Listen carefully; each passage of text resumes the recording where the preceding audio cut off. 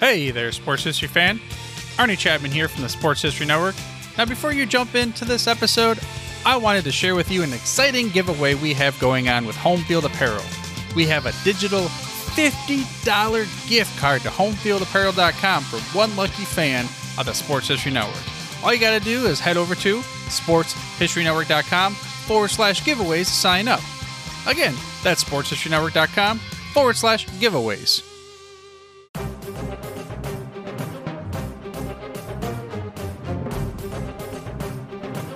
This podcast is part of the Sports History Network, your headquarters for the yesteryear of your favorite sport. You can learn more at sportshistorynetwork.com.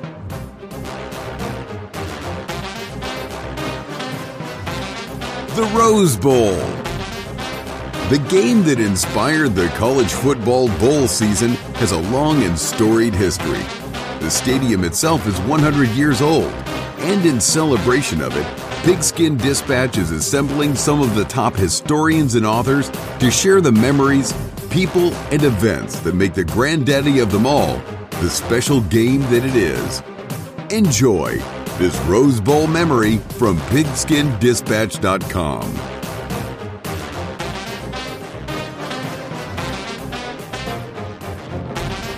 Hello, my football friends. This is Darren Hayes of pigskindispatch.com. Welcome once again to the Pig Pen, your portal to positive football history, and welcome to Rose Bowl History Month as we are well into Rose Bowl history. We're going one Rose Bowl at a time. We're talking about them all and a lot of different people and aspects of the game and the venue that turns 100 years old, that does the stadium here in 2023 in January.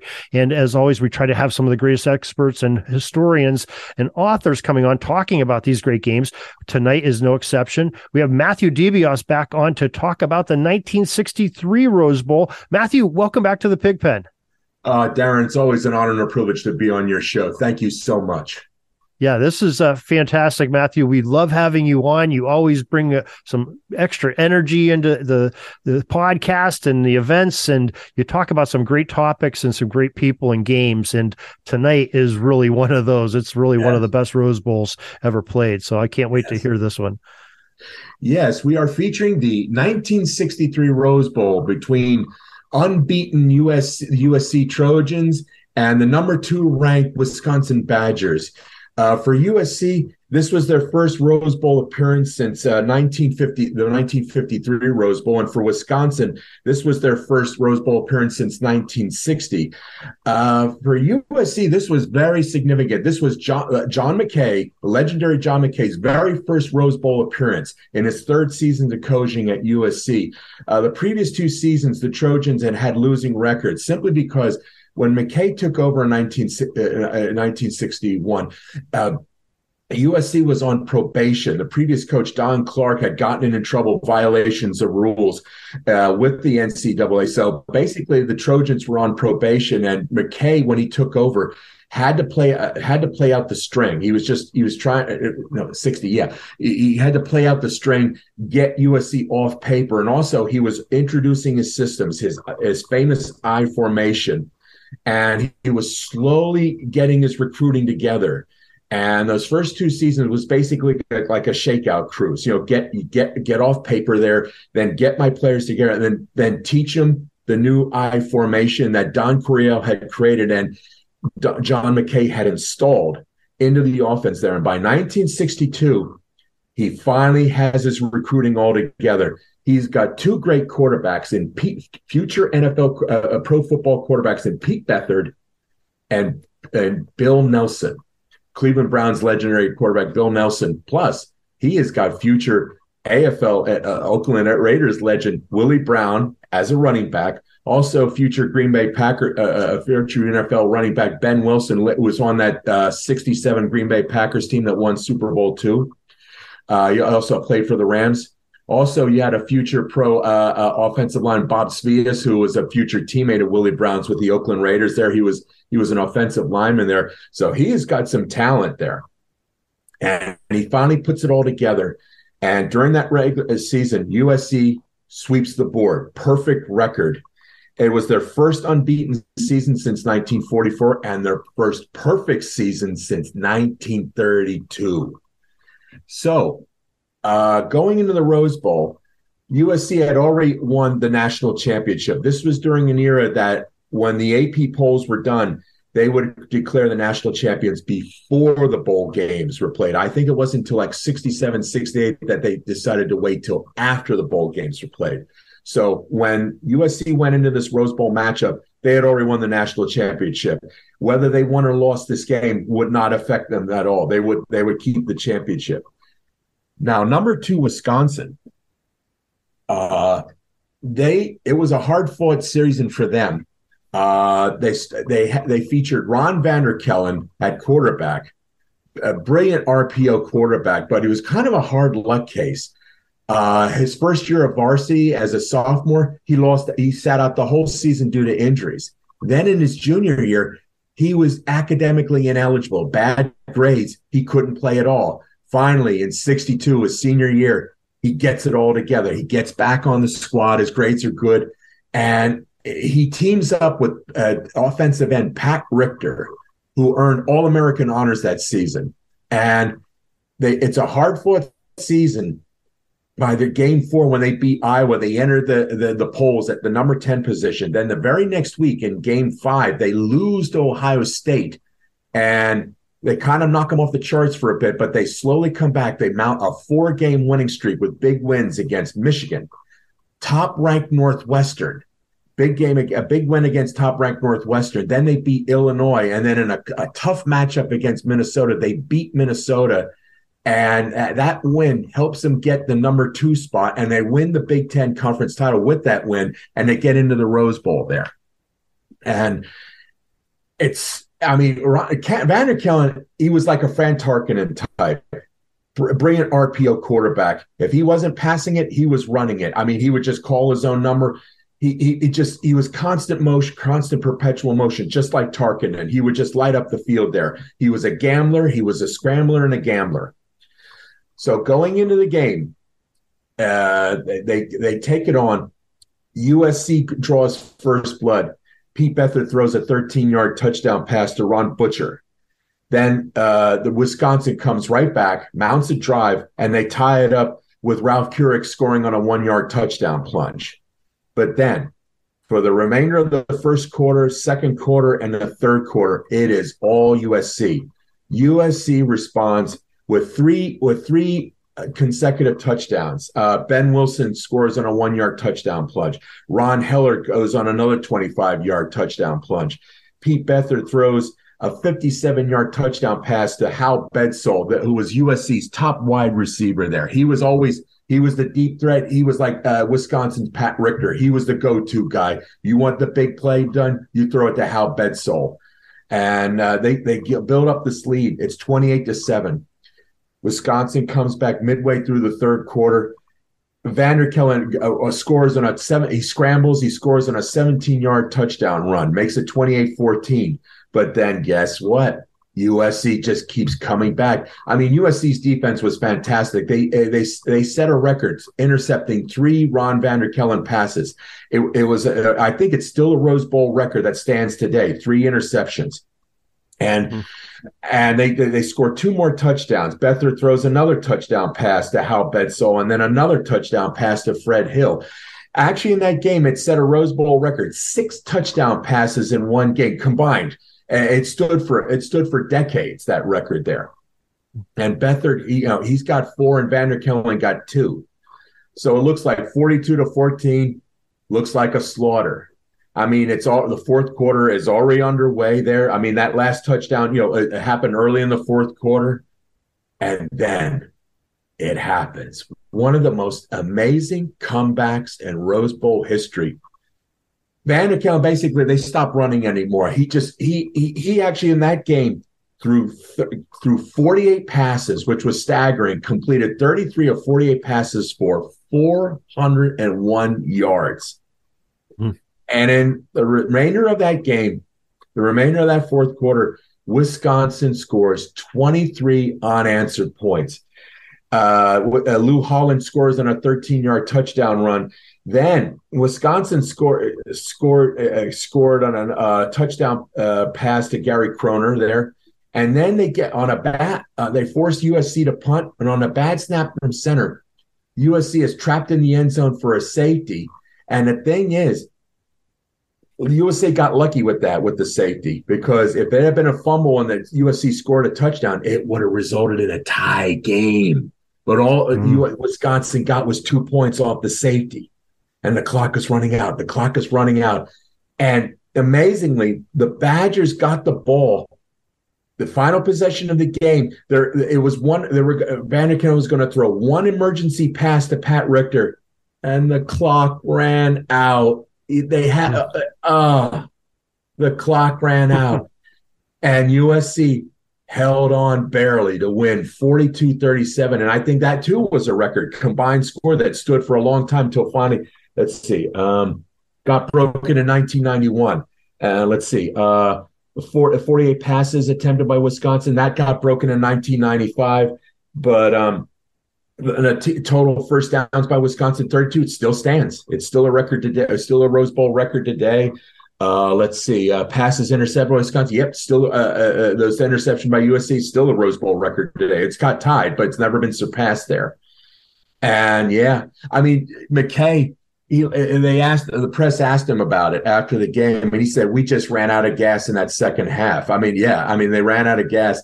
And then years later, he said, "You want to know why I turned prematurely gray?" He said it was that Wisconsin comeback. That's why I turned almost gray.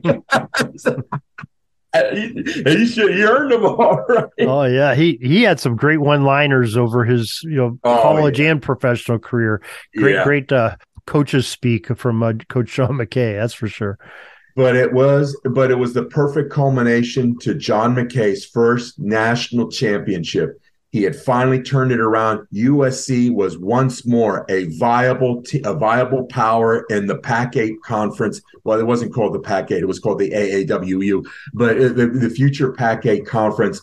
And I think if we look at the history of what now is the Pac-12, is that as USC goes, so goes the Pac-12. USC has almost for 100 years has always been the flagship of the Pacific Coast of the Pac-12.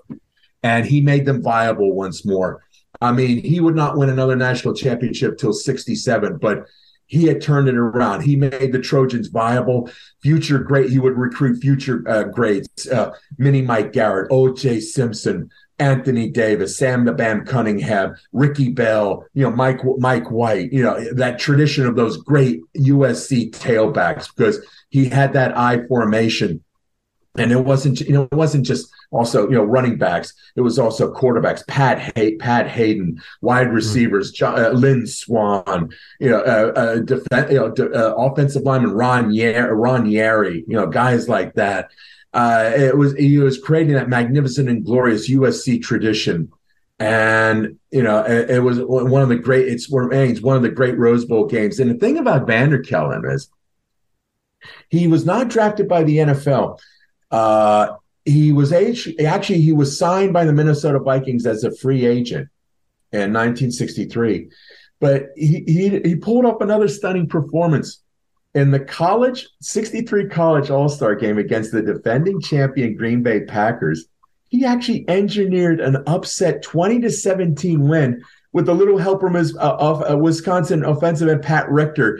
He scrambled. I mean, he blew the Packers defense mind, and it was the last time that a college All-Star team actually beat an NFL team in the history of the college All-Star game, which no longer exists. Yeah. And he had a brief career. He was always a backup quarterback. He was a backup to Fran Tarkenton, which is ironic, two scrambling quarterbacks and all that. He played briefly in the Canadian Football League. Sadly, Ron Vanderkellen died in 2016, but I remember reading in a book once when they talked to him about that 63 game. He said people would come up to him and say, "Hey, I remember watching you in that game." Yeah. He will always be remembered for that magnificent performance in the 1963 Rose Bowl. Yeah, that's a great history on that game and great take on it. That's a very exciting game. Can you imagine? Yeah. You and I weren't old enough to watch it and enjoy it. This game, I wasn't born yet, for God's sakes. But, I wasn't born either. But to go back and watch these video clips and you watch the ending of that game, it makes the hair stand on the back of your head. And you see those comeback by. by Wisconsin. That was just tremendous players and coaching and all the way around. Just a great game. So thank you for sharing that with us. And here's one other historical first with that game. It was the first time in Rose Bowl history the number 1 ranked team took on the number 2 ranked team in the college, in the AP polls. That had never happened before in Rose Bowl history. Number 1 taking on number 2. So it was like a de facto national championship game in essence. No, because I mentioned before the national championship was already decided. That's true. So it was already decided. You're right. Had lost that game, they would not have lost their championship. It was a moot point. It's kind of weird. I mean, that was the weird thing about it until they waited till after the bowl games. There is I think 3 or 4 instances where the top-ranked team that had been declared a national championship lost its bowl game without losing the national championship. I mean, 64 Alabama won the national championship, yet they lost the Orange Bowl game to Texas. 53 Maryland won the national championship, but lost its bowl game to Oklahoma. Then Oklahoma in 50 won a national championship, but they lost their bowl game to Kentucky. And I think there was another. There was another one. I think Michigan ended up overtaking Notre Dame. No. 1960 Minnesota. The only team never won a national championship while losing 2 games. They had a 1-loss thing. They were declared national champ, but they lost the Rose Bowl to Washington. The 1960 Minnesota Gophers. Yeah. The only team with 2 losses that ever won a national championship. Yeah. Wow. 4 times. Yeah. Great stuff. Great stuff. Now, Matthew, you have a great book, and we've talked about it multiple times on here, but I want to make sure it's such a good book. I want to make sure people know about it here, especially with the college game. Your Lords of the Gridiron, your first book on the college coaches. Maybe give us the full title of that and where people can get that. Yes. And 2019, my third book, Lords of the Gridiron, College Football's Greatest Coaches, was released on Amazon, and you can only find it at Amazon. It's not available in stores. It is up on Amazon. It is on sale at 30% off and will remain on sale until after the national championship game is played in middle of next month. So you want a stocking stuffer for Christmas, go out and get it. It's on sale and it's a great read. Please get it. All right. Well said. And we have links to Matthew's books, a few of his books on Pigskin Dispatch. We'll have them in the show notes of this podcast too. Make it real easy for you. Get that Christmas gift, get it on the way. And, we got a week before Christmas here, so got plenty of time to get it in here too. So Matthew DeBiase, thank you so much for sharing once again. And thank you for all that you've done to help us celebrate these Rose Bowls. You've talked about quite a few of them and we've really enjoyed it and learned a lot from it. And we thank you, sir, for sharing and celebrating with us. Thank you for all your great work, Darren. Keep up the great work, okay? Peeking up at the clock, the time's running down. We're going to go into victory formation, take a knee, and let this baby run out. Thanks for joining us. We'll see you back tomorrow for the next podcast. We invite you to check out our website, pigskindispatch.com, not only to see the daily football history, but to experience positive football with our many articles on the good people of the game, as well as our own football comic strip, Cleat Marks Comics. Pigskindispatch.com is also on social media outlets, Facebook, Twitter, Instagram, and don't forget the Pigskin Dispatch YouTube channel to get all of your positive football news and history. A special thanks to the talents of Mike and Gene Monroe, as well as Jason Neff for letting us use their music during our podcast. This podcast is part of the Sports History Network, your headquarters for the yesteryear of your favorite sport. You can learn more at sportshistorynetwork.com. Hey there, sports history fan. This is Arnie Chapman, a.k.a. the Football History Dude, and I wanted to thank you for stopping by to listen to another episode here on the Sports History Network. Our podcasters are passionate about uncovering and sharing sports stories from yesteryear. And if you didn't know it already, we have over 30 shows across the network covering all sorts of sports history topics. In fact, here's a glimpse into one of our awesome podcasts here on the network. Do you wish you knew more about the 100 seasons of the NFL? You're in luck because you found the Football History Dude podcast, where each episode is a journey back in time to learn about the rich history of the NFL. From the founding of the league in an auto showroom, all the way to what it is today, America's favorite sport and a behemoth of an industry. My name is Ernie Chapman. Football is my passion, and I want you to come along with me each week to explore the yesteryear of the gridiron. So hop on board my DeLorean and let's get this baby up to 88 miles per hour.